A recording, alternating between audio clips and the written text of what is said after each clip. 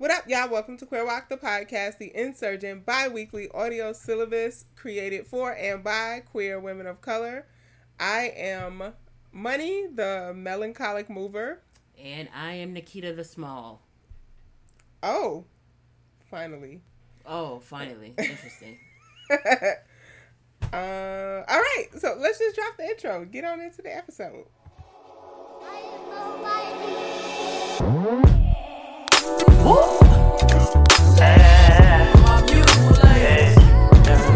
Love your chocolate demeanor and your cocoa kisses. I see your glow from a distance. Your vibe incite my submission. I give you all of me. Wanna make you proud of me. We see the God in all you do. Your light is harmony. Hey, every type, darkest night, brightest light. I'm loving your soul. They hate you, replace you, take you, but know that you go worldwide from every continent. I just want you jiggle a little bit. Move them hips, feel that bliss. Hug your sis, make a piss. Don't resist your temptation. You amazing, no limitation. My favorite in this matrix. We move by your vibration, and that's love. I hope you hear that on the daily, cause baby you love. I hope you hear that on the daily, cause baby you love. I hope you hear that on the daily, cause baby you love. You love. Hey. All right, Nikita. Do you want to tell folks where they can find us? Your flippin' It's your flippin'. What did you type? What you typed that in? No, there. Nikita typed. It's your flippin'. That doesn't even make sense. Well, that's not where you can find us, but you can find us on Instagram and on Twitter, where our handle it's the same at QueerWalkPod. And if you're an old fogey like myself and you're still languishing on the Book of Faces, you can find us on Facebook.com/QueerWalkPod. And you can find us on Pornless Tumblr, QueerWalk.com. And where can they listen? They can listen to us on Pocket Cast, Castbox, Stitcher, SoundCloud, and other major places where one can find podcasts except for Spotify. Yes. Money. Yeah. You and I are the hosts of this illustrious insurgent bi-weekly audio syllabus, but it doesn't just depend on us. It depends on a community. That's right. So, how can people contribute to this illustrious insurgent Queer Walk community? Well, you can contribute to Queer Walk one of two ways. The first way is by giving us money. You can do that. One-time donation at the Cash App, which is $QueerWalkPod, P-O-D. Or if you would like to be a long-term sustainer of Queer Walk, you can head over to the Patreon or the Patreon, however you Nobody's calling it Patreon, but some okay. people. No, they're not. And you can become a patron to Queer Walk. You're laughing because you sound ridiculous. No, I just, like the aunties, I like to give options for enunciation. Okay. All right. And you can do that at patreon.com/QueerWalkPod, P-O-D. We have some suggestions there for how much or how little you can give us. But, do what your pockets will allow. Mm-hmm. The second way, which is equally as important as giving us money, is by loving us out loud. You can do the R's. You can rate us, review us, request a topic or a Queer Walk of the Week, repost the episodes when we post them, retweet us, and reply. Let us know what you think of the episodes by using the hashtag QueerWOC or hashtag QueerWOCPOD to talk all things the podcast. That's right. And if you would like to send Nikita a personal message, you can hit us up at the Gmail, QueerWalkPod@gmail.com. That's where you can also send questions for us to answer. Your own Curve Chronicles, you can submit them at queerwalkpod@gmail.com. Or if you would like to Zoom us out somewhere to be with you in digital space, yeah. queerwalkpod@gmail.com. And money is just showing out. Obviously, if you send an email, you will send it to the both of us. It doesn't just go to me. It does. Let's be honest about who checks the email. Yeah, but they would still be sending it to both of us. Okay. All right, Nikita, you want to moving on along to the Queer Walk of the Week segment? I hate the short version. What's short version? Because I like to draw it out, and you have beat me into submission around this, so now I instinctively... Well, you are Nikita the Little. Yeah. All right. You want to do the quote of the week this week? Yes, I do, Money the Bully. All right. So, this week's Queer Walk of the Week is Syma Lee. So, who is Syma? So, Syma is a long-time revolutionary Afro-Indigenous hip-hop artist and organizer outside of... they were doing organizing work in the Baltimore and D.C. area. And like I said, Syma is also a revolutionary rapper. So you should also check out this album that she has called Trap Liberation Army. So if you love revolution and you love rap hip-hop tunes... Wow. Stay in your lane, Nikita. All right. Anyway, you should check out Trap Liberation Army. And I think this is so funny because I've been wanting to highlight Syma for a long time. Yeah. And Syma is also an anarchist. And I don't feel like, so it's like, I feel like we talk a lot about like socialism and socialism and communism, but I think it's just so important to remember that like black folks have been involved in all sorts of radical traditions, of which anarchism is one such tradition. And so Syma has done a lot of work, a lot of different things. So just for example, I know a while back Syma was doing a fundraiser, and I think that the Maroon House actually met their goal, but this is actually really outrageous and ridiculous. So the Maroon House, it's an anti-capitalist grassroots organization. Mm-hmm. And unfortunately, I don't remember exactly when, but unfortunately the Maroon House was raided by the police.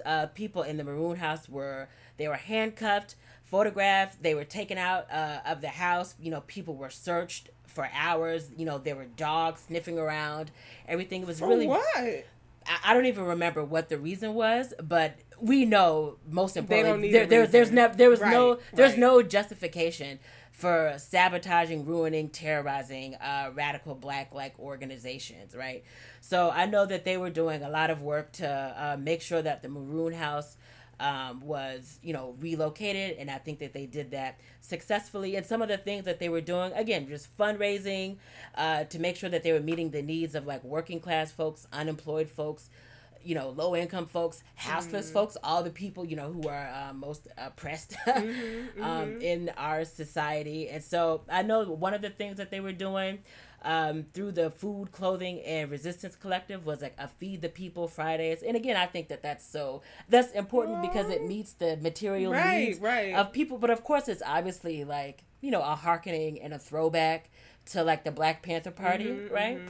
And so they were doing a lot of important things around like distributing food, shoes, socks, toiletries, and all that kind of stuff in Baltimore. And they were still, and it's so important because it's important to note that they were doing all of this after the Maroon House got raided. So it was like they should not have had to deal with that, and that's like untenable and unconscionable. But it's like, I feel like that speaks to Syma's and like the folks that she's organizing with, like how much they're invested in and committed to their community. Because it's like, who could have blamed them like if they folded, right? Yeah. So again, so check out so you can follow Syma on Twitter, where her handle is Syma Lee RBG, and I'm pretty sure that the RBG stands for Red, Black, and Green, because also so Pan-Africanist and Anarchist. And then follow the Food, Clothing, and Resistance Collective at FCR Collective on Twitter. And also, I feel like I talk about Jared Ball so much.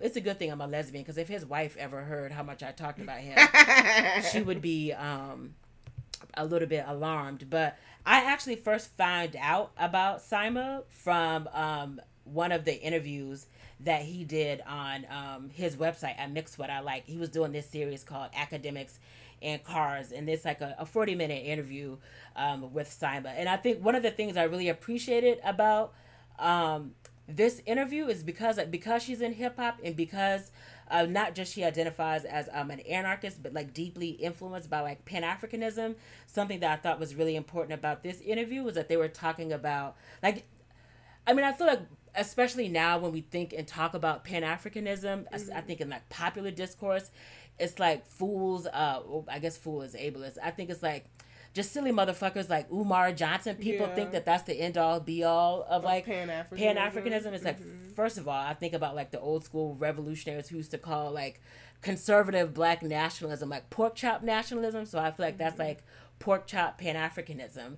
And I say all that to say that one of the things I think is really important about this interview that Simon does with Jared Ball is she talks about like what it means to be a queer person who's inspired, a black queer person who's inspired by it and in the tradition of like Pan-Africanism, right? Like the revolutionary kind, not like the Umar Johnson kind of nonsense. Yeah. So that's when I first met and learned about, virtually met, Simon Lee through that interview. So you should definitely check out Can we put a link to it in the description? We'll put a link to that interview in the description. We'll put a link to the Maroon House and the Food, Clothing, and Resistance Collective. And we'll put a link to her album, like Trap Revolutionary. Was it Trap Liberation Army? Yes. Yeah. So be sure to check out Simon Lee and go support her and all the amazing work that she's doing in the the Baltimore, Northern Virginia, DC area. Yes. All right, Nikita, we're gonna move it on along to the community contributors. Yeah. Wah, wah, wah, wah. That's how I feel about your jingle. I don't have any answers for you. I don't know what to do. I don't have any answers either, so I shouldn't trash your efforts. Exactly, because it ain't like you generative jingle maker over here. If you don't shut your alliterative ass up, generative jingle maker. Anyway. All right. So, I'm going to shout out the new patrons. Alrighty. Shout out to Peps. Ooh, that sounds nasty. Raina. Ooh. Anya. Okay. Pamela. Hey, Pam. Pam, yeah. I'm like, who the hell is Pamela? Oh, Pam. Pam. I always forget. Megan. Hey. Lauren. And Clitty Cat. Oh, alrighty. Thank y'all so much for becoming new patrons. Especially thank you to Clitty Cat. Wow. Okay, Nikita. Okay. Keep the pussy in the pants. It's hard to. And over on the Cash App, we want to shout out Jennifer and Elise, who hit us off on the Cash App. Thank you, Jennifer and Elise. We really appreciate that. Yes. That's so sweet. Made possible by y'all. Thank you. Mm-hmm. All right. And in our Borders Are Fake shout outs. So Borders Are Fake shout outs is just where we like to highlight the places outside of the like major metropolitan areas that come up in our top on SoundCloud stats. So I know Indianapolis is a huge city. I know that. But they have not been in our top. But they've never been in our top. So shout out to the NAP coming through. Is that considered Midwest Indiana? I have no idea. Oh yeah, you're the last person. Indiana is located. Yeah, it's Midwest, right? Because in my mind, it's like New York, Chicago, Indiana, and I know that's not the geographic makeup. New York, Chicago, potato, more masomato, more or less. Shout out to Somerville, South Kakalaki. That was through. Cute. Okay, come through South Carolina. Yes, Somerville. Okay, we know the Bills ain't never up to nothing good, right. So shout out to y'all for listening. And Port Wentworth, Georgia. Port Wentworth? That sounds really... What's going on in Port Wentworth? I should have let you say it. Okay, Esquire. That's exactly. It's like, somebody the third in Port Wentworth. Trip Ivy the fourth. Right. Trip, right. Old enslaved inheritance ass. Nevertheless, we thank you for listening to Queer Walk. After we've just thoroughly trashed your little bougie city. They're going to be like, actually, Port Wentworth has been majority indigenous since the beginning. Majority indigenous and a majority black. You geographically ignorant. We were the only uncolonized right, city. For your information. Right. So please school us if that is the case. Okay. And just want to shout out folks for the new reviews, Dandelion Doodle and Jenny Paper. Thank you so much for giving us new reviews. And I don't even know Dandelion Doodle or Jenny Paper, but I know I want to be just like them and leave a review. And I think that you do too. How can they do that, Nikita? They can go to iTunes, if that is the place in which you listen to your podcast, leave a review. And that's so critical because it just bumps us up. You know, when people are like, wow, what is this 5-star illustrious insurgent bi-weekly audio syllabus? Because there's so many of those.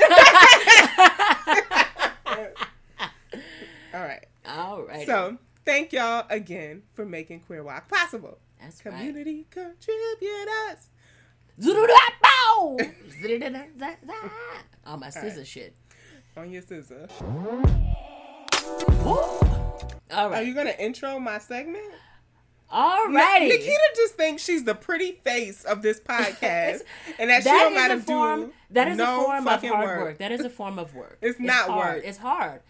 It's hard to just sit up here and be cute and adorable and fun and flirty During a pandemic. If you can't be cute, fun, and flirty during a fucking pandemic, then when the hell can you do it? You just get on my nerves is all.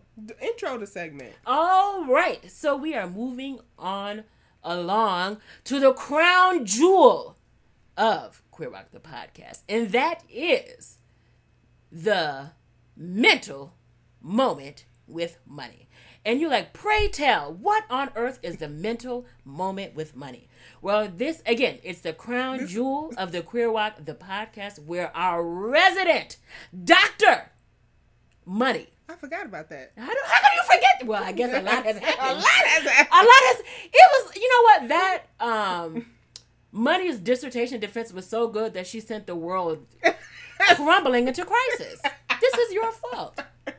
Like, the universe just could not attain the magnitudes, the orders of magnitudes of brilliance of that dissertation. And so you just sent us into a clusterfuck. So thank you for that. Sure.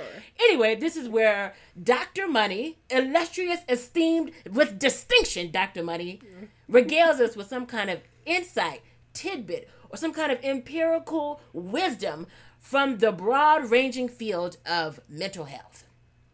And it's some kind of tool that you can use to enhance your mental well-being. I always try.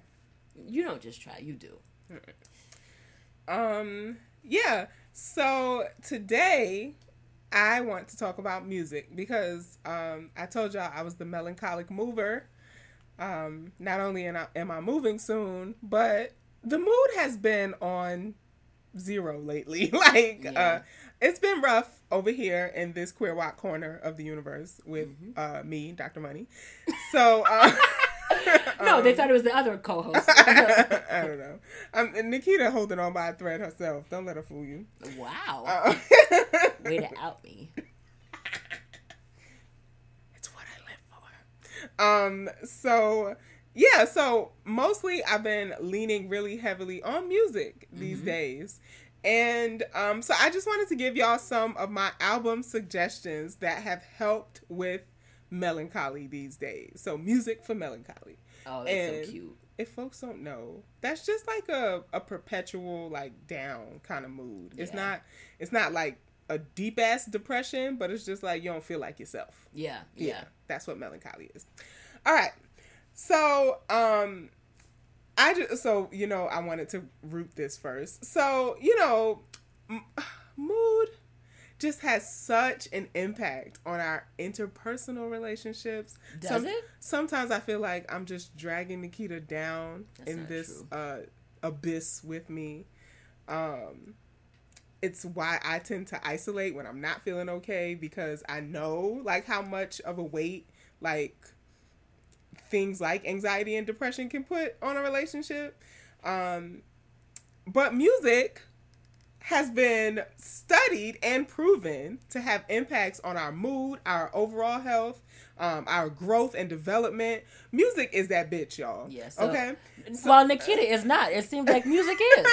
Good to know. Nikita, good to know. I said I was being very vulnerable on this mic. I tend to isolate when I'm not feeling good.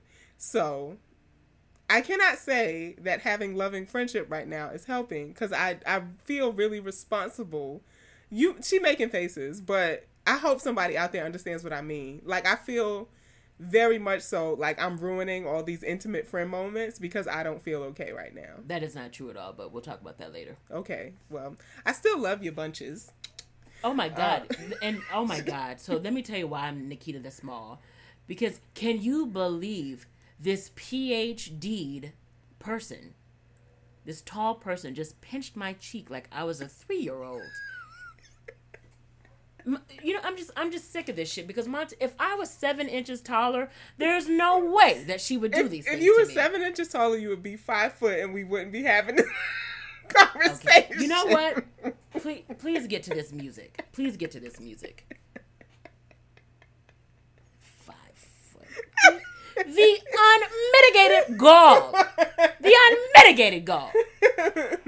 Okay, y'all. So, a study published in the Journal of Affective Disorders, which, that's journal. my shit. Okay, affective disorders are mood disorders. Yeah. So, all that kind of stuff. And so this is a journal dedicated to that. Why you be acting like I'm too off on a nerdy tangent? Because nobody else says, "Oh, Journal of Affective Studies, it slaps." You know, there's somebody out there that's like, we have a lot of social workers that listen to this podcast. The scum of the profession. Let's hope that they're reading the Journal of Affective Disorders. Okay, now that I'm done shading social workers. So there was a study published in there in 95, and I know 95 is like mad dated, but this is the most widely cited research project on the effects of music on mood. So, you know, you go to the source when you're trying to do some shit, right? And it was by Boyhus et al. I hope I pronounced her last name right because the study was the shit, right? Fire. Yeah. Slap. It slapped. So they played sad songs for 24 people who basically scored normal on like depression and anxiety scales, right? So they took 24 people who don't struggle with any kind of mood shit. Wow. And played sad songs, like this sad song playlist to them. It's just another sad love. What? Like I binged Tony Braxton after you dragged me. Yes. Just some more torn up being that first love. Wow, I feel so proud. I've never been more proud of you than I am right now. Oh, nailed it. Ooh, here comes the spring. There's somebody. And then it starts killing me, darling. So after they listened to Tony Braxton's discography, they showed these pictures of people's faces, which is a really common psychological test, to the 24 people. So they so this like, does this make sense? Like, you come in, you don't score nothing for a mood disorder. Yeah. They play you these sad ass songs, and then after this, 12, that's half, y'all, of the people showed substantial differences in experienced depression after listening to sad music. Wow. They perceived more rejection from the neutral faces in the card stack, which that just means like they might show somebody like your passport photo. Oh, okay. And these people are like, ooh, they look mean. They look like they... wow. Yeah, right? After listening to the sad music, yeah. And rated faces overall, these 12 people overall, more sad or angry. Wow. Perceiving this sadness or anger as directed at them too. So not just that this person looks sad in the photo. You internalize. But that, yeah. After listening to a playlist. For 24 hours? So they also perceive less invitation and happiness in faces that they had before rated fine before listening to the sad music. So that's why this study is so widely cited, because it's just like, even in these like very short-term things, our mood is so drastically impacted by music. Wow. Yeah. So when I'm feeling like this, I don't want to listen to like sad shit, basically. It reifies the feeling. Got it. So I wanted to give y'all some bops and some slaps, okay? The first one is the album They Say I'm Different by Betty Davis. Now let me tell y'all something. You may have heard of this guy. He was, like pretty good on the guitar. A lot of people might be familiar with him. Little dude named Jimi Hendrix. Just little fella named Jimmy. No big deal. But of course, there's always a black woman, right, in the mix. Betty Davis, I think she is like the high priestess of rock music. Damn. And she was such an influence on Jimi Hendrix's look and sound. Wow. And if you listen to this album, you'll see what I'm talking about. Okay. I'm gonna have to listen to this. I'm just drop the mic on that one. First of all, Betty was a bad bitch. She had a song called Big Freak before Meg. Wow. She was talking about whipping dudes with turquoise chains. Not a turquoise chain. And she got this nasty song like, I know I shouldn't, but I'ma fuck him. And the background singers are like, she gonna do it. She's gonna do it. Oh my God, you were listening to that Freak song in the kitchen the other day. And I was like, what kind of Freak song from the 70s? Big freak. Yeah. Wow. Yeah. Wow. So Betty's the shit. And this album art, I need this like blown up and on my wall. Oh wow, I can't wait to see it. Oh my gosh. So listen to this throwback album. They Say I'm Different, Betty Davis. I think a lot of our favorite girls today have her to thank for a lot of things. Okay, the second album is Chasing Summer by Sir. If you follow me on Instagram, you probably already know I've been on this for a while. But Sir he's like the quintessential new R&B vibe. Like, and it's just so good. There are some songs on that album, my gosh, that will have you in your feelings. Like John Redcorn, I just be laying here crying. Alone, every night alone. Why am I alone when I know that you this is not helping for the... But there are bangers on that, right? Okay, next album, because I just could like gush over all of these. So I've been on this Baby Rose wave ever since I heard her on Return of the... What is that album called with all of Dreamville on it? Return of the Sinners, I think, something like that. So I heard her, she was like a featured on one of the songs. I was like, oh my God, her voice is just so like different. She don't sound like one of the nasally new girls. Right. And so I am recommending her album to myself, Baby Rose. And if you don't want to just like jump into the album, I feel like people be having commitment stuff around albums. She has a Tiny Desk.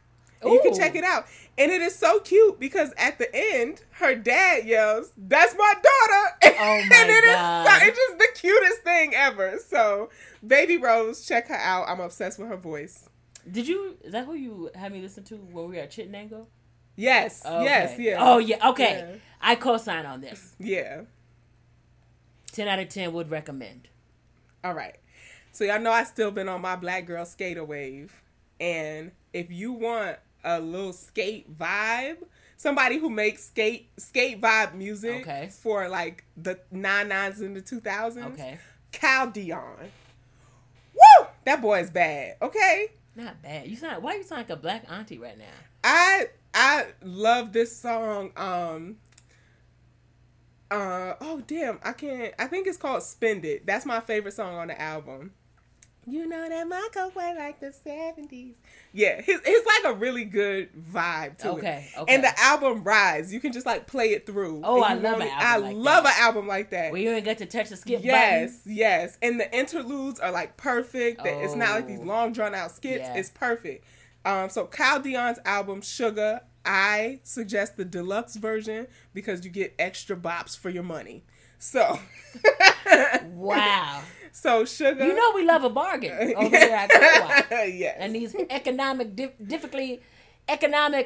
I can't even say it. It's bad times. Bad times. The world is fucked up. There we go. And Cal Dion's music definitely motivates me to get on my 8 wheels. Okay. So anything that motivates me to sit under the sun, I'm recommending.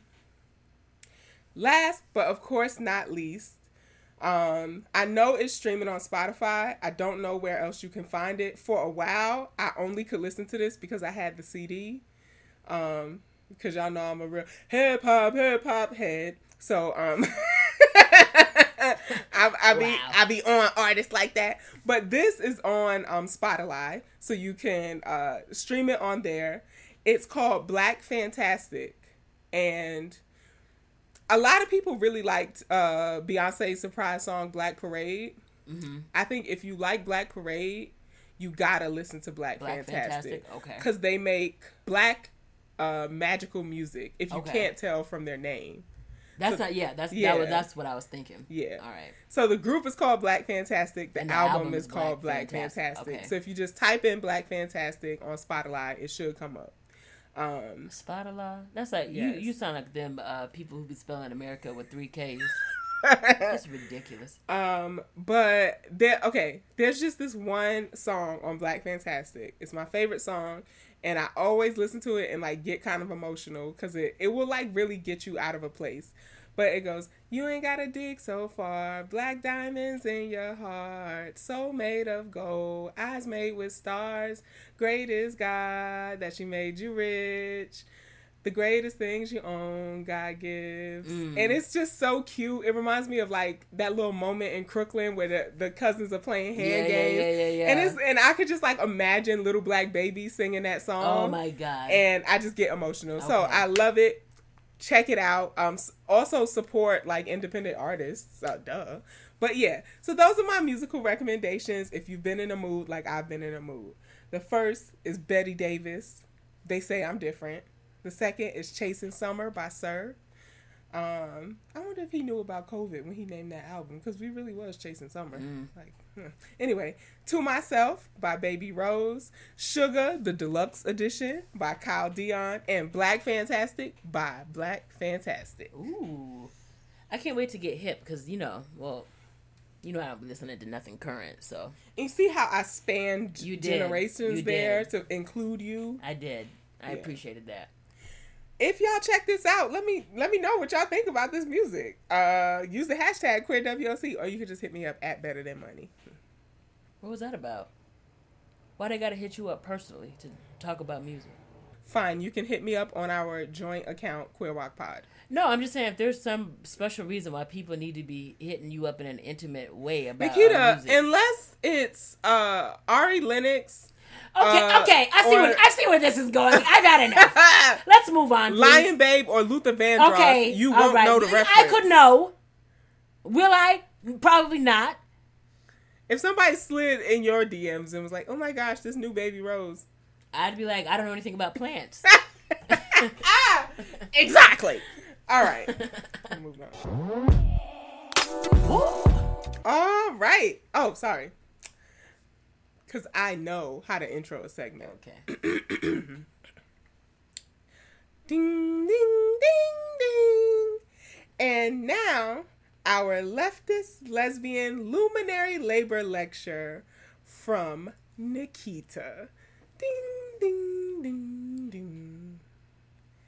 Yeah. Oh, yeah. So, this segment of Queer Walk the Podcast is where Nikita, our local, phenom, just organizing phenom, whose political footprint is all over this city. You have to stop this.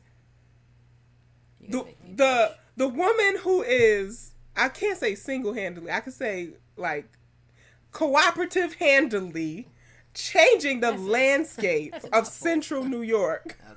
Okay. The underappreciated and overworked bad bitch on the bullhorn, Nikita Alizé. Wow. Breaks down some kind of like social justice jargon or some political goings on that we need to know about as queer folks of color, or just gives us the radical roots or the history behind how the fuck things got like this in the first place. So this segment, if mine is the crown jewel, this is the crown itself. Wow. It really roots us. Wow. And gets to the roots of things. Okay. So, without further ado, Nikita Alizé with the word. Wow. You really hyped this up, and, well, here we go. So, I don't really have anything too intense to talk about this week, but I did just want to point folks to this Twitter thread from none other than Keeanga-Yamahtta Taylor.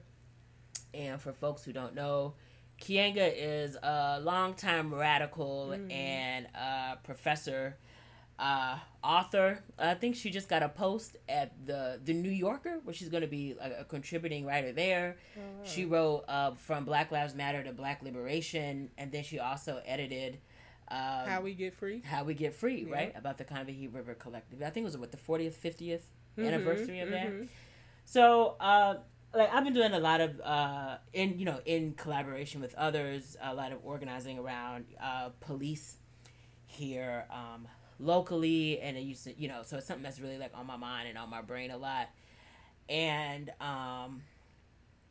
she had this thread that I thought was really, really important, and I'll post a link to it in their Twitter.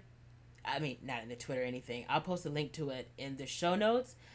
And what I thought was really interesting about this is that she's got this thread about just kind of the demand around defunding the police, right? And I think I talked about that on the last episode. You did. You put us on game. And so she was just so a lot of people have been.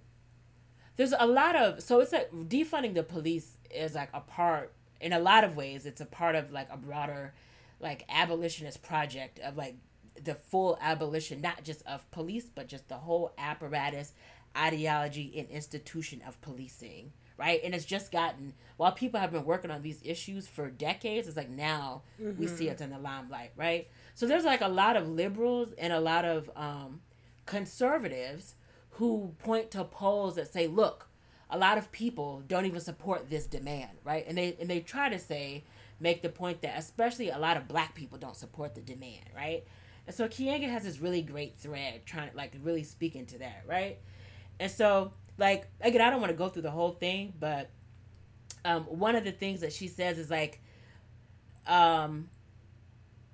and so a lot of people so liberals and conservatives try to say, look, this is not even a demand with a lot of broad support.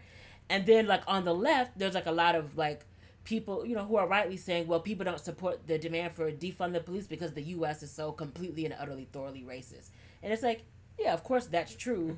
But I think she's trying to bring some context to why there's not broad support for this demand quite yet, right?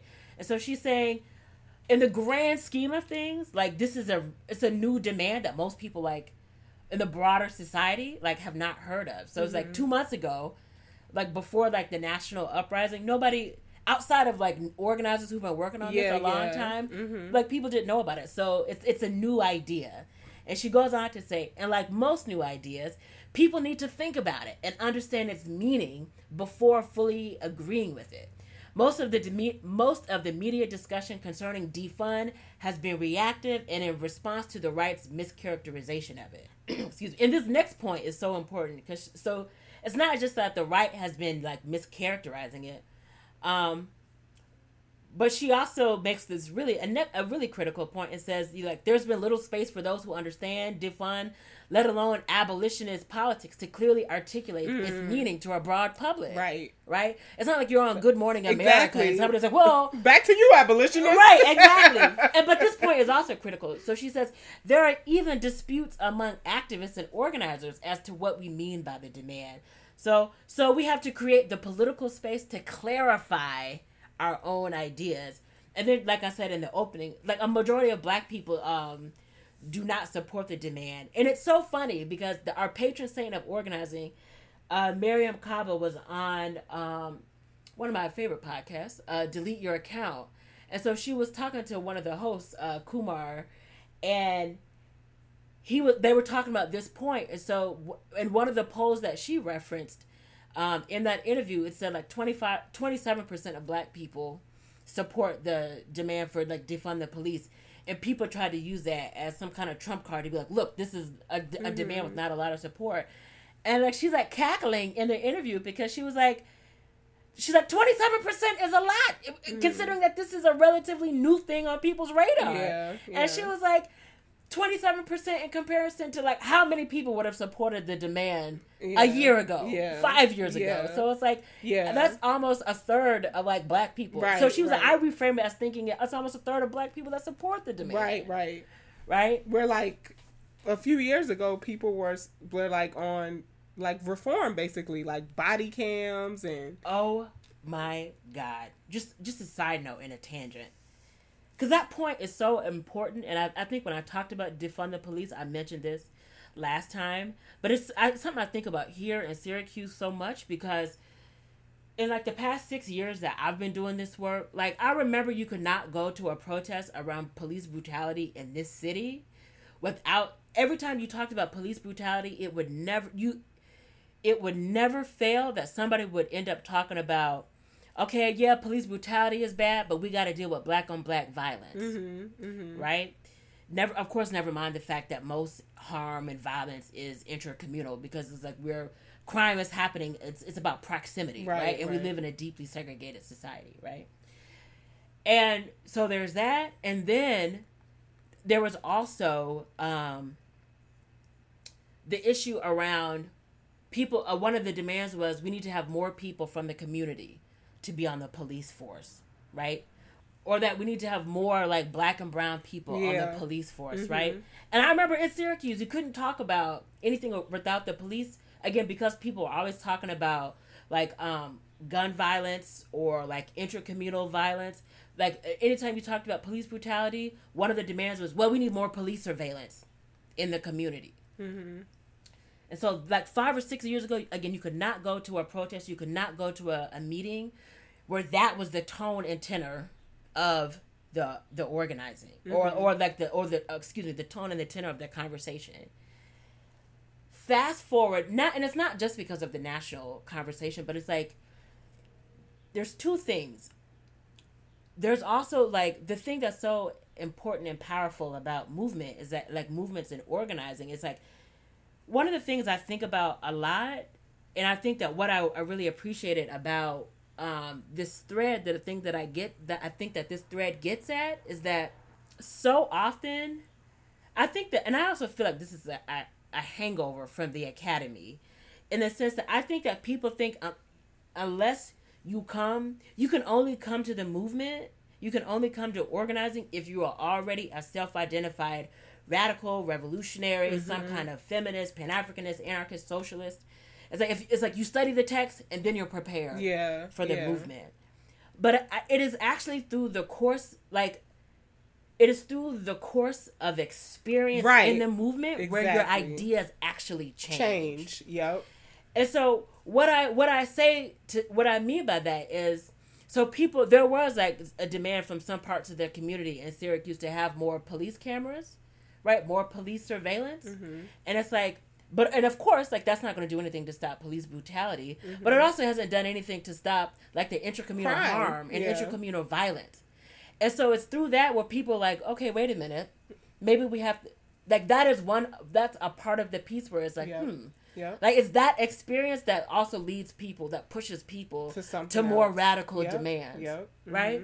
And so then you have like this like explosive moment, right? A national uprising. So just like 5, 6 years later, one of the demands, because I'm organizing, and the organization I'm part of is a part of this broader coalition here in Syracuse, like the People's Agenda for Policing, where nobody's calling for police surveillance cameras, but it's also like community, like one of the demands is like police, community control and oversight over like technology like the police has. And it's like maybe in the grand scheme of things, it's not like, you know, like a completely and utterly radical demand, but I think that marks a shift just even here locally. Right? Around like just even how people think about like technology. I think about how nobody and there are people who are a part of the coalition who at one point years past might have been calling for diverse, quote unquote, diverse representation on the police force, and now that's not a part of the demands at all.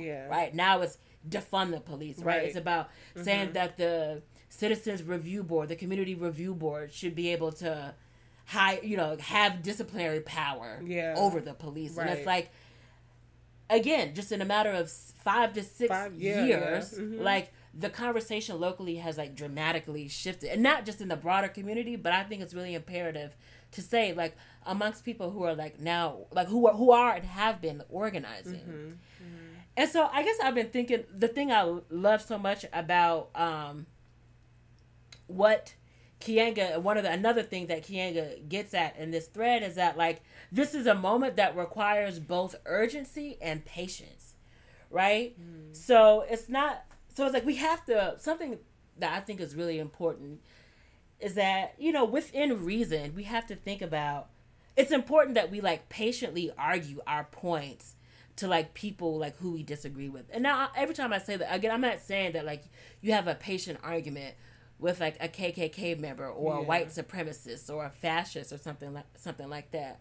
But another example I always give about this community that we live in, where it's like every time we talk about, like, anytime the conversation would go to black on black violence, the minute you would start talking about the roots of why like crime and gun violence is happening, people would be like, oh yeah, it's not disconnected from the fact that we live in one of the most segregated cities, in the most impoverished cities in the country. And it's like, let's get at the root causes of that. And anytime you would bring that up in a conversation in the community, people would be like, that's a good point. Yeah. And so it's not like, you don't go into a room and be like, oh, listen to all these backwards people calling, you know, talking about black on black violence, right? So I feel like one of the things about being a good organizer is always trying to be strategic and to figure out, like, who are the people who have contradictory ideas that can be pushed and that can be shifted. Yes. Yeah. You know what I mean? And so I feel like that's really one of the things that I appreciated so much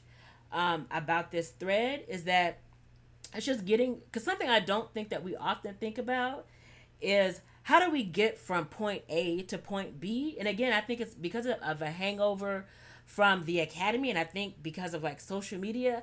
I think people think if you're just like screaming at people and telling them that they're not smart and that they have a bad analysis, that's how you win people over, and that's not actually how you do it. You know what I mean? And something that I think is critical, that I think that something I think I've talked about on the show before, is like, it's like, what is your theory of change? How do we get from point A to point B? And one of the threads, and so this thread made me think about one of my favorite books. I think I referenced it when I was talking about the Amazon strike. The Amazon workers strike, as particularly like in Minnesota. But one of my favorite books, it's a very quick and easy read, and it's called No Shortcuts by Jane McAlevey. And so it's about labor organizing, but I think it's a critical and crucial read for anybody who does any kind of organizing, or anybody who's like interested in organizing. Because one of the things that Jane McAlevey talks about in this book, like in the introduction, so what's critical is that she's talking about, it's kind of like a loving kind of like finger wag at like people who are organizing. So she lays out the difference between like mobilizing and organizing. And again, mobilizing is like, you can get millions of people out into the street like on a Friday, but like what happens on Saturday and the month after and the years after. Whereas organizing is like really developing new leaders, right? So it's not just about like you mobilize people, like you mobilize for like an election, right? And it's like you go out, you vote on November 4th, and then you vote for somebody who's going to do something on your behalf, right? Whereas the difference is in organizing is that it's like, I'm not going to like outsource my power to somebody else. It's like me in concert with others are going to build up enough power so we are the ones who are setting like the terms of the debate and setting the agenda and making like reaching the outcomes that we want. And so why does this matter? Because something that is so key about this book is that, because she's talking about labor organizing, and so she's talking about like, how do you win super majorities like in a workplace? So it's not just enough to get like 10%, 20%. So she's like, how Like if you're organizing in a workplace and you want like your coworkers to go on strike, she's like, you need to be bold. And like, how do you make sure that you get 90, 95, 99% of the workers in a particular like workplace to go on strike? Mm-hmm. And why is that important? It's important because I think that it fundamentally it fundamentally requires a level of like just a different attitude to people that you're trying to reach. Do you know what I mean? Yes. Yeah. Because it's like, I think that we often approach. So I feel like what happens with radicals is that, and I've seen it with like the like abolitionist politics and like defund the police, and I think that the impulse oftentimes come from a right place. I think that sometimes, like on the radical left, I think that we get afraid when our ideas are mainstreamed, and the first thing that we always think about and talk about is our ideas being co-opted. Yeah. And I think that we get used to our ideas being very niche.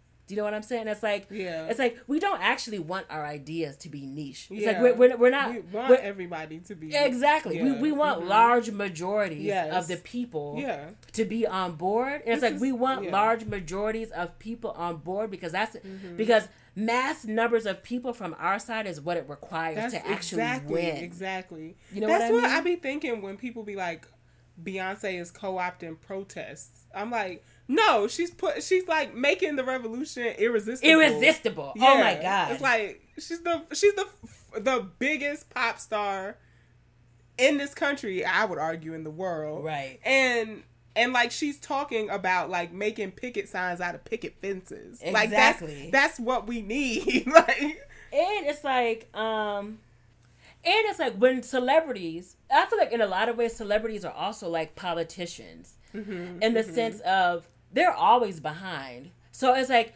it's saying something about a moment. A moment is so big and so like earth shattering that even Beyonce knows that she has to like say something about it. Again, it's like the same way as a politician. Right. You know what I mean? Yeah. And so anyway, going back to like the idea of like Jane McAlevy's book and like super majorities, it's like I think we have to get out of this country club approach to like politics. Ooh. You know what I mean? Where it's like, these are my little secret ideas. I want to hang on to them. And if you're not in my clique, then it's like, no. It's like, and so what I say is that what I mean when I say is like, you're going to approach people fundamentally differently is that you're going to be approaching people. If you're trying to get 90% of people on board, right, then it means like it means you're not going to be cussing people out, right, like on the internet, talking reckless to people. Yeah. You know what I mean?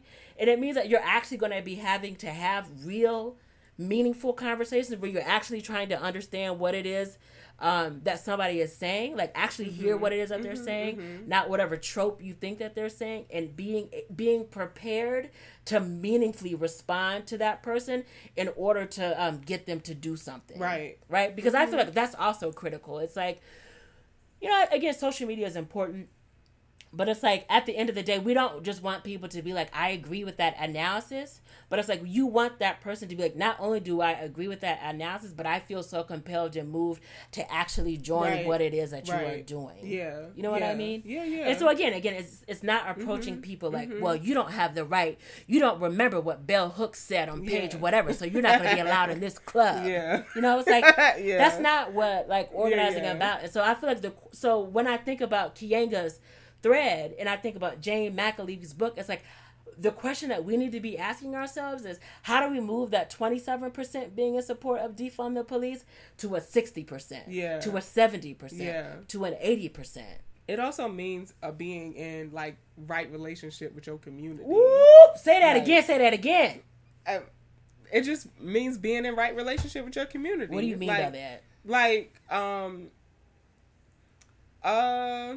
Like when you get the urge to throw somebody away, like you really have to think about how meaningful we are to each other.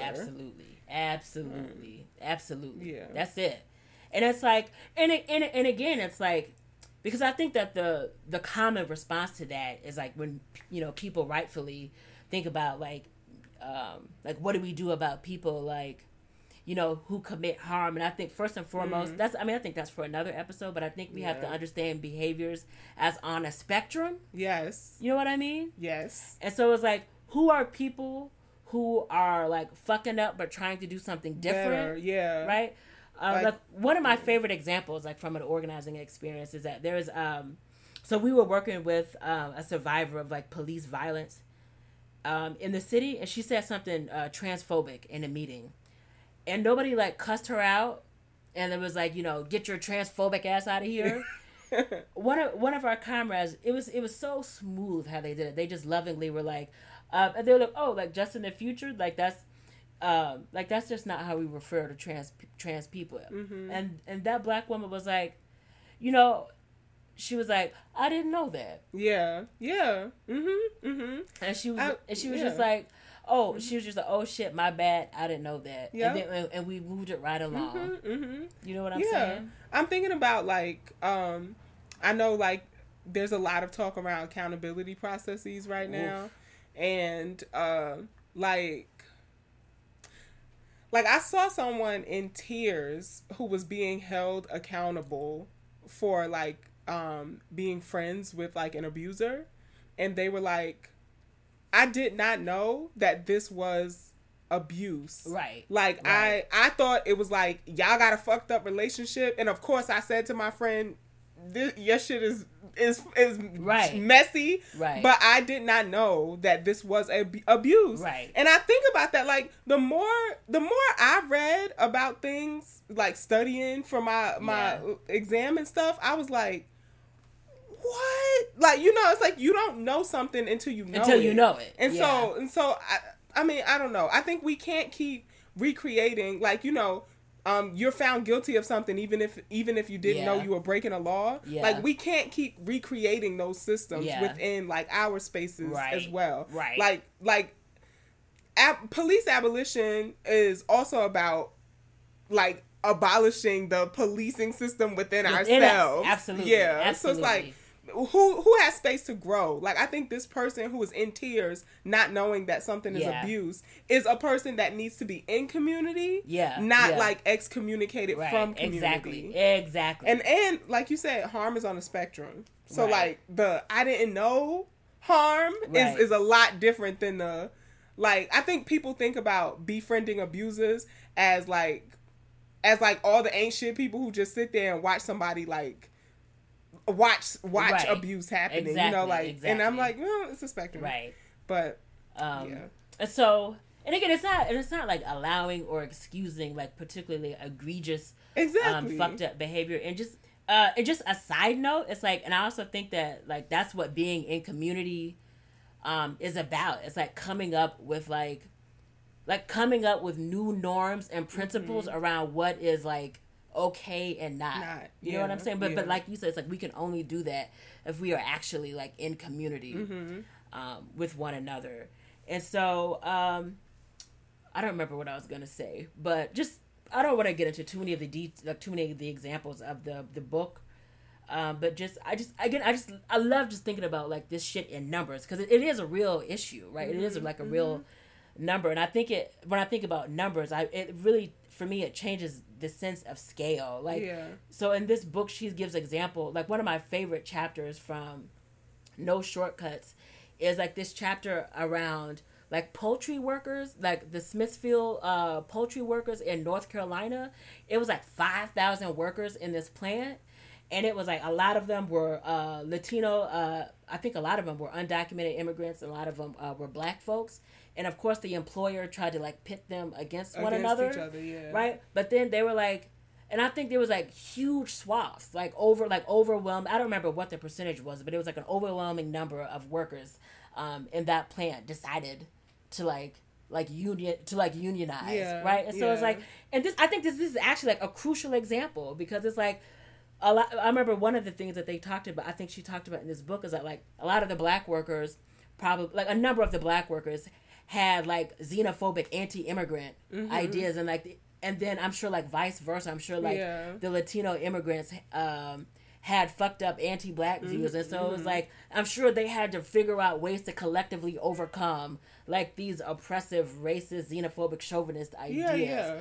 Because again, it's like it's not in a place of like 5,000 workers. It's like it couldn't have just been a clique of like 100 workers. Yeah. To be like, well, we're the radical ones who have the best analyses of the intersections of anti-black racism and like the criminal like immigration system, and we're gonna do it all by ourselves. It's like I'm sure it actually took real work for them to like win one another over, like to each other's struggles, so they could win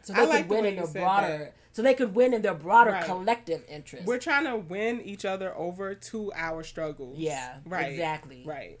And so, I don't know. So I guess it's like that's just something I always like think about. Like I think about like the fact that we live in like a city of Syracuse of 140 some thousand. So it's like, what does it mean to have, like, how do we get like 5,000 people, 10,000 people in the city to be like, you know what? I think that the police need to be defunded. You know, so like critical large numbers of people to do that. And again, I just think it just really shifts us into like this place of humility to be like, these are all the people that we need to like win. It just can't be me and my radical clique. Like it's not enough of us. There's not enough will or determination on our part, you know, to make a meaningful like intervention and transform. No one magical panel with the same people that have been paneling for the past 20 years. Exactly. It's gonna bring right, exactly. So that's just been on my mind, and I wanted to bump my gums about that. Thank you. Yeah. I feel like this is Defund the Police Part 2. You know? Yeah. All right, that's cool. That's cool. Yeah.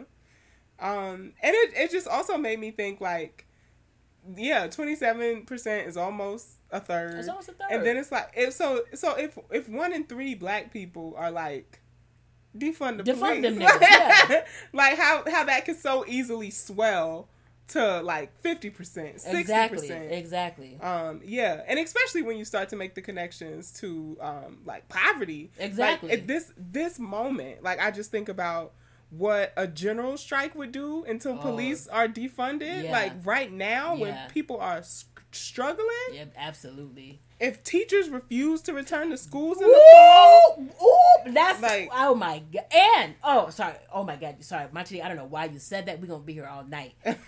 I've been thinking about it in my room, sitting up in my room. Okay, Brandy. That is trying to teach a strike with you.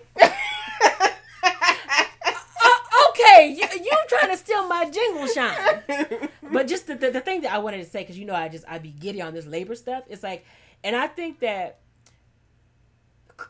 I feel like teachers could do that because over the last like 3 to 5 years, we've seen these teacher strikes. Like actually major wins. Yeah. And actually that's another good example from No Shortcuts. Oh my God, that's my second favorite chapter in this book, where she does a phenomenal job laying out like the 20-year history of what made the Chicago Teachers Union so fucking powerful. And that's one of those unions. Those teachers unions that really could exercise a lot of leverage. So a lot of built up leverage that they've won over the past 3 to 5 years.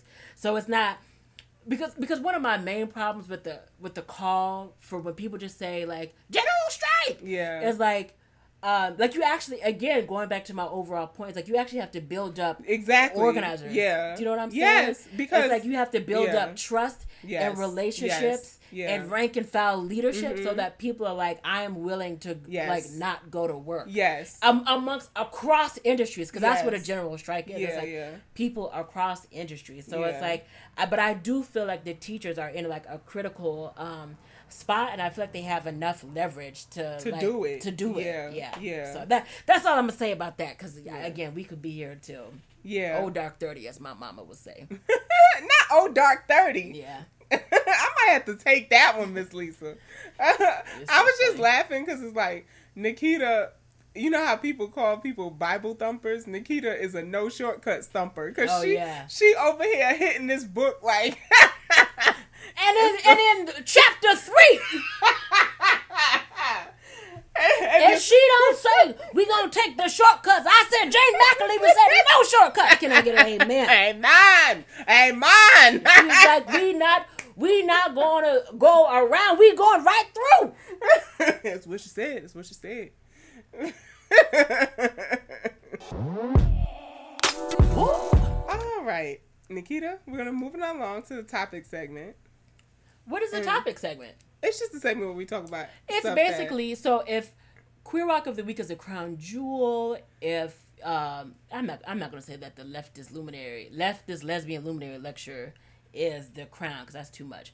But if those are those, then the topic is certainly the compost bin. It's the compost bin. It's the trash. Who are we even kidding? I love calling it the compost bin. The compost bin. The queer potpourri segment. Yeah. It's just like...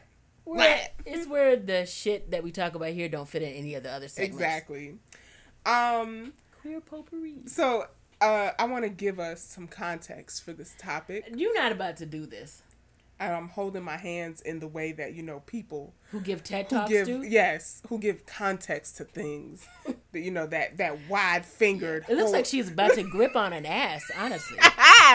Or I was thinking palm of basketball because WNBA season is back. Wow. But, whatever. So, I don't know if you can tell by our tweets and just the conversation, but Money moved out of her place, so we're COVID roomies. We're COVID roomies. I walk into the living room the other day. Money is just giddy, just cheesing on the chair. I'm like, bitch, what are you so happy about? And she's like, it's the opening of the WNBA. I was like, I forgot what a raging stereotype of a dyke you are. She said I don't think that's a stereotype. Lesbians in basketball? Okay. Black lesbians. She was just so giddy. And I was like, what is going on? Y'all, Brittany Sykes blocked the shit out of Brittany Griner. Like, get it out of here! and I just need y'all to know that was like some kind of lesbian fantasy for me, because both of them could get the cookies on any occasion. But I just love... Okay, so Brittany Griner has a wingspan of 7'2". And Brittany Sykes is 5'9", and she blocked that shot. Like, come on! Oh, Brittany Sykes blocked Brittany Griner shot? Yes! Oh, that's huge. Okay, I get it. I didn't have any of this context, so I was like, oh, that sounds amazing. I was like, oh, that's so wonderful. Nikki was like, oh, your friends are playing. Right. I was like, that's so cute. Your little Foursquare game. Got it. No, y'all. I've missed basketball. Okay. And is it warm in here? Anyway, I think it's those loins. Anyway, y'all. So me and Nikita are cohabitating through COVID, and I've been forcing her to watch a lot of stuff. A lot of bad stuff. I have not. It's been good. Exactly. It sucks me in. I'll say that. So this is what I always do to Nikita. She makes fun of my watching habits, and then I'll say just one episode, and then 5 hours later, 6 hours later, she's screaming. I'm at the invested. TV. Yeah. She's gonna have a WNBA team by the end of the season. I'm telling you. I don't think so. So one of these shows was Alone. Oh my god! And I don't know if y'all have watched Alone. Probably not. I get it's kind of outside of the Q-pop. I was about to say sphere, it really is. So basically, Alone is they drop 10 survivalists in like this random place in the world, really remote, uninhabited by humans, and the last person who doesn't tap out or be medically pulled from this situation wins $500,000. Yeah. It's just as ridiculous as it sounds, and it's also just as white as it sounds. Absolutely. And so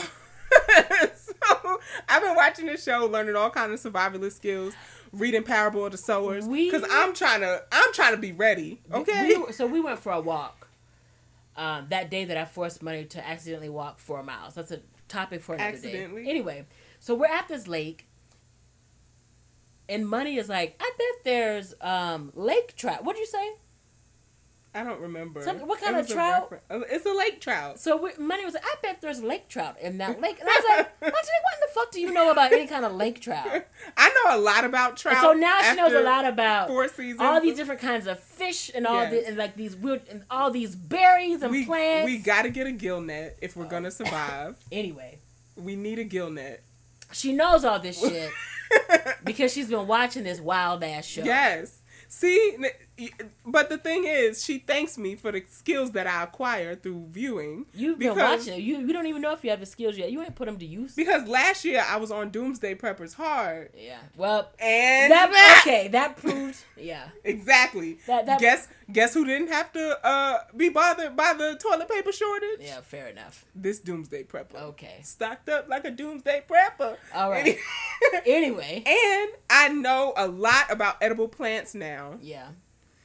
I would have to say that your kitchen is looking very different now that I'm here. Yeah. It's like a greenhouse. Exactly. It's more like you know why? A morgue before she was here.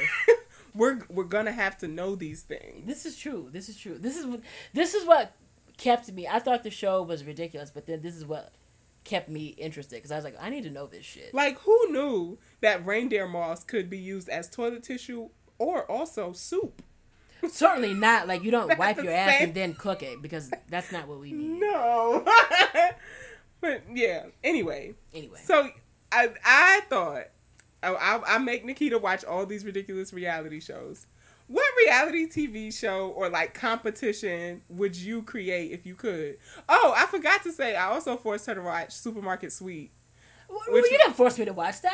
That was a staple growing up. It was, right? Yeah, that was a throwback. That was a good little throwback. Supermarket Sweeps. Love that. Yeah. I love how the host got the same outfit in every color. Yeah, basically. that little silly ass button up, them slacks and that tie. Yeah. He's so shady. He is. Like, good for you. Right. That's his shade. And he'll be like, oh yeah, you're a college student, so-and-so. And they'll be like, oh, my degree is such and so. He'll be like, well, what are you going to do with that? I'm just like, damn, Dave, let up a little. Let up a little.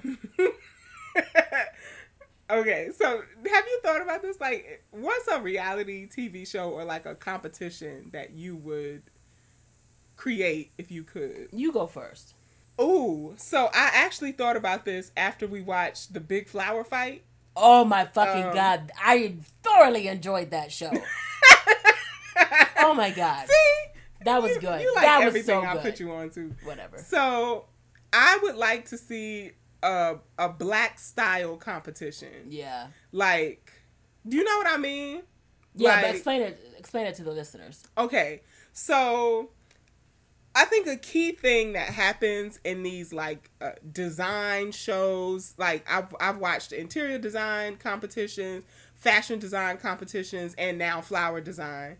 I think black people continuously get shortchanged in these competitions because the judges and these quote unquote experts just don't understand black style, black aesthetics. Yeah. Because it's like we love like color. We love things that pop. And yes. That's just prints. Yeah. Like all of it. Like everything. Like the over the top, the gaudy, everything. Yeah.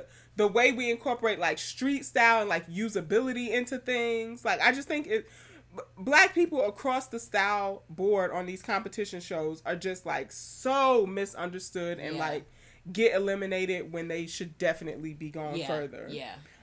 For these little like silly ass white designers. So I want a black style competition. I don't care if it's like, I mean, knowing black people, since we have to do everything, like it could be all of them: interior design, fashion, and flowers. All of it. Yeah, like a holistic stylist. Shit, and then a bonus episode with a cooking situation. Exactly, because I was thinking about a panel of like black style experts, but not the people that like you would think, right? You know, course. Right, right. Like, I want to see Nao, the like plus size IG influencer. I want her as one of the style experts. Right. I thought about this for a long time after I watched that trash ass movie that she was in, but Slick Woods. I don't even know who that is. Nikita, you don't know who Slick Woods is? I've never heard of this person. Okay. Well, we'll just have to talk about Slick Woods ad nauseum when we turn the mic off. Okay. But I think Slick Woods is one of the most recognizable models of our era. Wow. And I'm gonna say era again. But which is why I wouldn't know who she was. Because Nikita was like, she was born in what? 90 who? I I just saw that. I'm like, 96? No wonder I don't know that guy. But anyway, yeah. Like her as one of the panel experts. I was thinking about the homie T in Toronto. Right. Who would be one of the style experts. right. Like all these people Yeah. who like have these iconic personal styles. Yes. Who could judge black style Yeah. from a diasporic lens. Ooh, that sounds so good. I know, I right? would tune in. I would tune Ooh, in. I just don't have a name for it, but I just want this competition to happen. That would be so good. Yes. It should be called like Black It Up or something. Black in Style or something. Yeah. Black in style. Yeah. I like that. That's good. Okay, How do we get this started? Yeah. Who do we see? Who we gotta talk to get Black in Style funded? Somebody get this to somebody's network. Yeah. And I could be the host, you know? Yes, and you already have the wardrobe for it. I didn't want to say that. You already but have the wardrobe for it. I have the wardrobe and the hair, I think. touche, I got those touche. things down. I would have to step up the makeup. I lack in that department. Woo! I kind of have two ideas. One would not. I feel like one on principle I would be a little shaky with in terms of reality TV, but I think it would just be such a tragic mess to see something about organizers on TV because, like, I don't know, Like real world, but real with world but organizers, yeah. Those confessionals would be so funny. It's like, and she keeps saying she gonna start the Google Doc, but she don't never start the Google Doc. We still been waiting on this email to get out to the listserv. You think they sent it? No. We was all supposed to get 200 signatures. This bitch show up with 190. And we said input the signatures. Oh yeah, I'ma scan them. Meanwhile, pre-COVID times, I went to her house, did petitions right under that bitch's bed. Ain't scanned nothing. That's 200 critical signatures we done lost. This would be so niche. Oh my God, it would be so niche. So niche. It's like, accountability. Because something me and Money talk about off air a lot, and I think a lot of people kind of talk about is that I think a lot of times we use like social justice language and stuff to really be masking how we really feel about stuff, right? And so I feel like people would be doing that. It'd just be like, and the bitch won't talk about accountability, but when she left me for so-and-so, she wasn't accountable for that. Now was she? Yeah. Sliding and hiding all up in that other union's face, but when I was, It's like, so now that we cohabitate, I'm cooking, and it would be like me saying, I think we really need to address the femphobia in this organizing group. Right, exactly. And it's just like somebody asked you to bring potato salad one time. But if you don't want to bring it no more, then don't. And it's like, I understand that we have to do one-on-ones, but I'm just saying, why she always do one-on-ones with the cuties? I mean, that just, I just don't understand why you always going around trying to mac on the new recruits. Oh my God, people would just be stressed. Instead of Real World, it could be called Another World is Possible. Oh my God, that is so good. And it's like, and then, they would be in the midst of a campaign. And then, of course, actually, like, I feel like so much of it would actually end up being boring because it would just follow people. The camera would just be on somebody from like midnight to 4 a.m. mindlessly scrolling in some really ridiculous Facebook or Twitter beef. Yeah. That somebody's following. Be like, ooh, girl, I don't know what's going on in Chicago, but you see that beef? It's like, it would just be endless video footage of people scrolling. Yeah.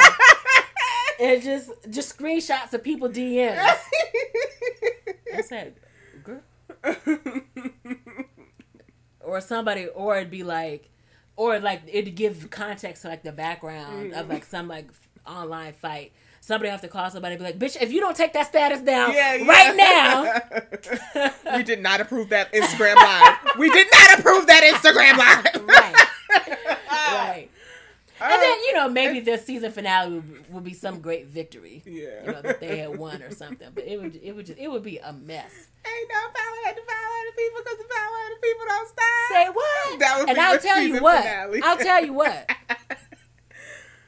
I just thought of another one that I want to see. I have one more too. Go ahead. Okay. It would be called the group chat. And, and the last person left wins. So whoever storms out of the group. Oh, I'm about to say. Monty, I have been a part of so many group messages. If there's a group message, it's almost a guarantee that somebody is going to storm out of it in a huff. Yeah. It's not a group message unless somebody storms does out. it. And like when you first form it, the first person so and so has left the chat. Oh, damn. That's usually me. I'm like, get me out of this shit. I can't stand an overactive group chat. So it would be like that show Boiling Point. Do you remember that show Boiling Point? Vaguely. It was like one of those MTV throwback shows where like you wouldn't know you were on it, but something ridiculous would be happening, and they will like if you made it like 5 or 8 minutes without cursing somebody out. Oh, yeah. Then you I would win money. I remember. Yeah, that's what the group chat would be. So you would just get put in a group chat. Yeah. And then the last person remaining would win the money. So and so has left the group chat, and then it'd just be damn. It's really not a group chat until somebody dramatically leaves it. All right, what's your other one? Oh, it's I've been really like watching a lot of these woodworking DIY videos, and it's like overwhelmingly pale, stale, and male. So it's like a whole bunch of old white dudes, and it's like I would love to see some kind of competition with like just queers, just like building shit, just doing shit, just doing shit with their hands, building all kinds of wild shit. That'd be so fun. I don't know. I would. Oh my god! I'm sorry. I'm just thinking how fine everybody. That's what. Just sawdust blowing everywhere. Wow, well, I guess people would be wearing personal protective equipment because that is important. Oh, like that show Blown Away. The yes, one? So that's what that's what made me think about it. So it would be like that, but with woodworking. And everybody's queer. Everybody's queer. I mean, on all these design competition shows, pretty much everybody's queer anyway. But it would just be a specifically one that's like woodworking, and it would be like, oh my god, somebody traded out my saw blade on my table saw. Who did that? Oh my gosh. Sorry. Just so y'all know, I moved without the help of Nikita in a Sawzall. Man, she did not have a Sawzall. Man, I've just been on a really intense saw buying kick, and you just can't go wrong with the reciprocating saw. And I'm sure there's only like 3 people listening who are like, "That's right." But I'm just saying, Money had these some furniture that was just a pain in the ass. To remove. A Sawzall would have just chopped the shit right on up, and we could have hauled that stuff out of there real quick. We did it anyway, so without the saw, much to my chagrin. So if y'all have shows that y'all would want to see, please use the hashtag QueerWOC and let us know. Or if you agree that one of our shows needs to be a real show, Another World is Possible and Black It Up are really my votes. Who do we get on that? Does Ava DuVernay do that kind of thing? No. DuVernay? It's black in fashion. Like back in fashion, but black in fashion. Black in fashion. There we go. I don't know. Who do I write? I don't know. Maybe we could get like a Shonda! I know that's not your genre, but help us. Maybe we could get like one of them Netflix diversity deals. Yeah. That sounds good. Who do I write? I'm serious. This is some good shit. This is good shit. All right, y'all. And last but not least, this is actually my favorite segment of Queer Walk. Which is? The Curved Chronicles. Curved. And Curved Chronicles is a segment where we talk about our dating woes and wins, your dating woes and wins, or answer some dating, love, relationship question that y'all write us. So I don't I guess this will fall under Curved Chronicles. Okay. I think this was a moment. So I hadn't skated for a while because I was like moving and sad. Mm-hmm. So Actually, it was more like anxious. But you're such a therapist. You're so funny. No, that's actually not the correct diagnosis. I threw on my booty shorts. Mm-hmm. And jumped on my 8 wheels yesterday. Okay. I was looking mighty tasty, if I have to say so myself. That's true. And I think it's an egregious crime. The biggest crime in this city is that I don't get flirted with. Walking around looking the way I do. I feel like you do. You get flirted with, but oh yes, by the saints and the ain'ts. Yeah. I'm just saying, nobody's ever told me that I look like $32.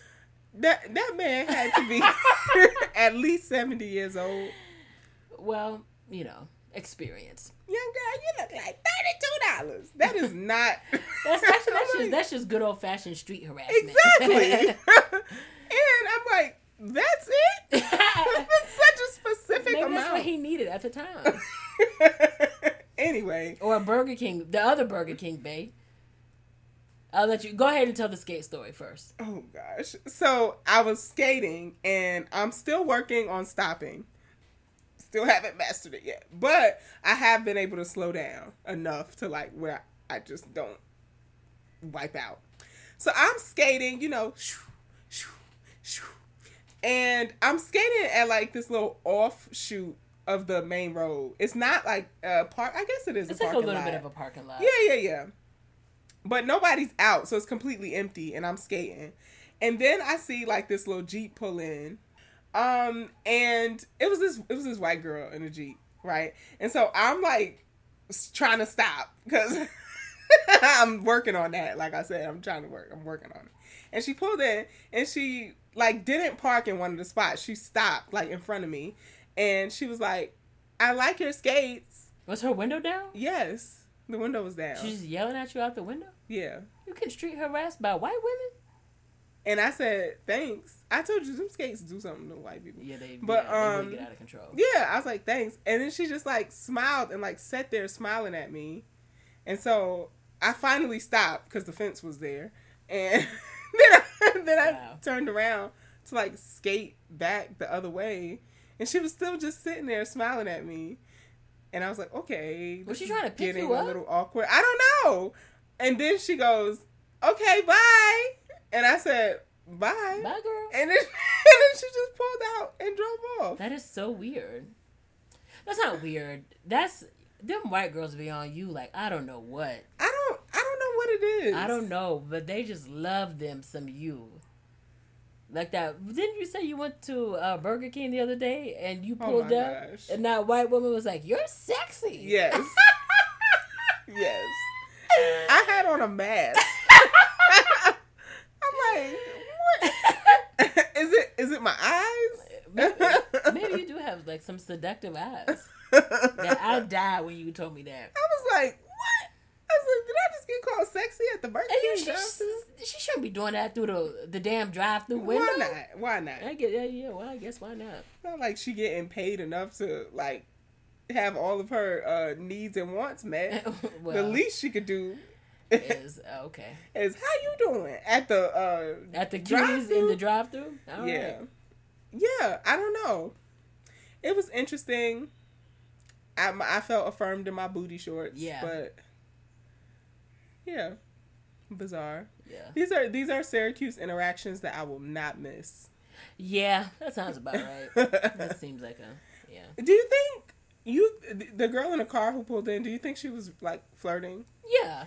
Because when I first told you about it, you said, do you think she was trying to like solicit? I thought so. It was just so weird. Like why would she just like hang out there? Yeah. Did she want you to get in the car? That's what it felt like. Cause I'm like, thank you. What, you gonna like roll up and then like roll up to her window like I work at Sonic? Yeah. Like, can I take your order? Right, cherry limeade. It was just so weird. Yeah, I don't know what that was about, but and she just like hung out there. That's the weird part. Yeah, she like she was not parked. She pulled up to say something to me. Yeah. So she wasn't in a parking spot. And like the area is not like, it's like this small little parking lot next to like this huge soccer field. Huge soccer field. So it's not like she was like pulling in to go somewhere else. Like you're only pulling in there to harass you in your booty shorts Yeah. and your skates. And she just sat there smiling. That's just And so so then, weird. literally, when I was able to stop and started skating back the other way, Uh-huh. she was like, "Okay, bye." I just don't know what she was trying to do. I don't know what she thought was gonna happen. Yeah. I was gonna be like, "Thank you, white woman." Let me into your vehicle and take me. It just wasn't finna happen. Take me, Biff. Not today, Kelsey. You know it was probably Kelsey. You know it she was had Kelsey. you know how they have the monogram sticker on the back of the car. Uh-huh. I'm like, okay, Yeah, that was a Kelsey. I see you, Kyle. Right. Right, exactly. Tried out. Yeah. All right. Yeah. That's the biggest happenings in my quarantine chronicles. What about you? You know, I don't really have. I just got some. I don't really have anything going on, really. Yeah. It's been quiet. Yeah. Quarantined and quiet. So, if any of y'all are feeling rusty on the like Sex initiation front, Oh. sex too, but I'm just talking about like initiating like flirty conversation. Maybe we could get a Curve Chronicle movement going here. You know, we can organize the curvies. To do what? To try to get better ways to approach people. Oh, okay. Who's gonna lead that Zoom call? Oh, Nobody, because don't nobody would take no fucking initiative. Everybody just like you would just be waiting in the waiting room. Waiting The in the host, room, yeah. The host will let you in. Never. Who's the host? Nobody knows. Oh God, I don't know. Or everybody just sending heart emojis in the fucking chat. That would be it. Yeah. Oh my God, get it together, curvies. Everybody giving the thumbs up reaction. Right. The on clap Yeah. It's like, I asked the actual question. Can you at least turn your camera on? Right. Everybody got that the red slash because everybody got the fucking video on. Get it together. Yeah. All right, y'all. So I guess this is episode 90. 90. Oh 90. my gosh. 90. This has been Money, the melancholic mover. And this has been Nikita the Small. And you just listened to Queer Walk the podcast. If you would like to support Queer Walk the podcast on like the back end, I don't know how, like, if you would like to help us with social media, which we suck at, Oh yeah. please hit us up at queerwalkpod@gmail.com or just DM us on any of the things. Yeah, we're looking for an intern, and because Yeah. we've got good labor politics, we would It would be paid. we would absolutely pay you a living wage. Yes, yeah. So, if you would like to help us with the social media presence of the podcast, hit us up. Please. Other than that, we'll catch y'all next episode. Bye, y'all. Bye. Ciao. Au revoir. Is that how you say it in French? Mm-hmm. Au revoir. Au revoir. Au revoir. Cut this shit off, money.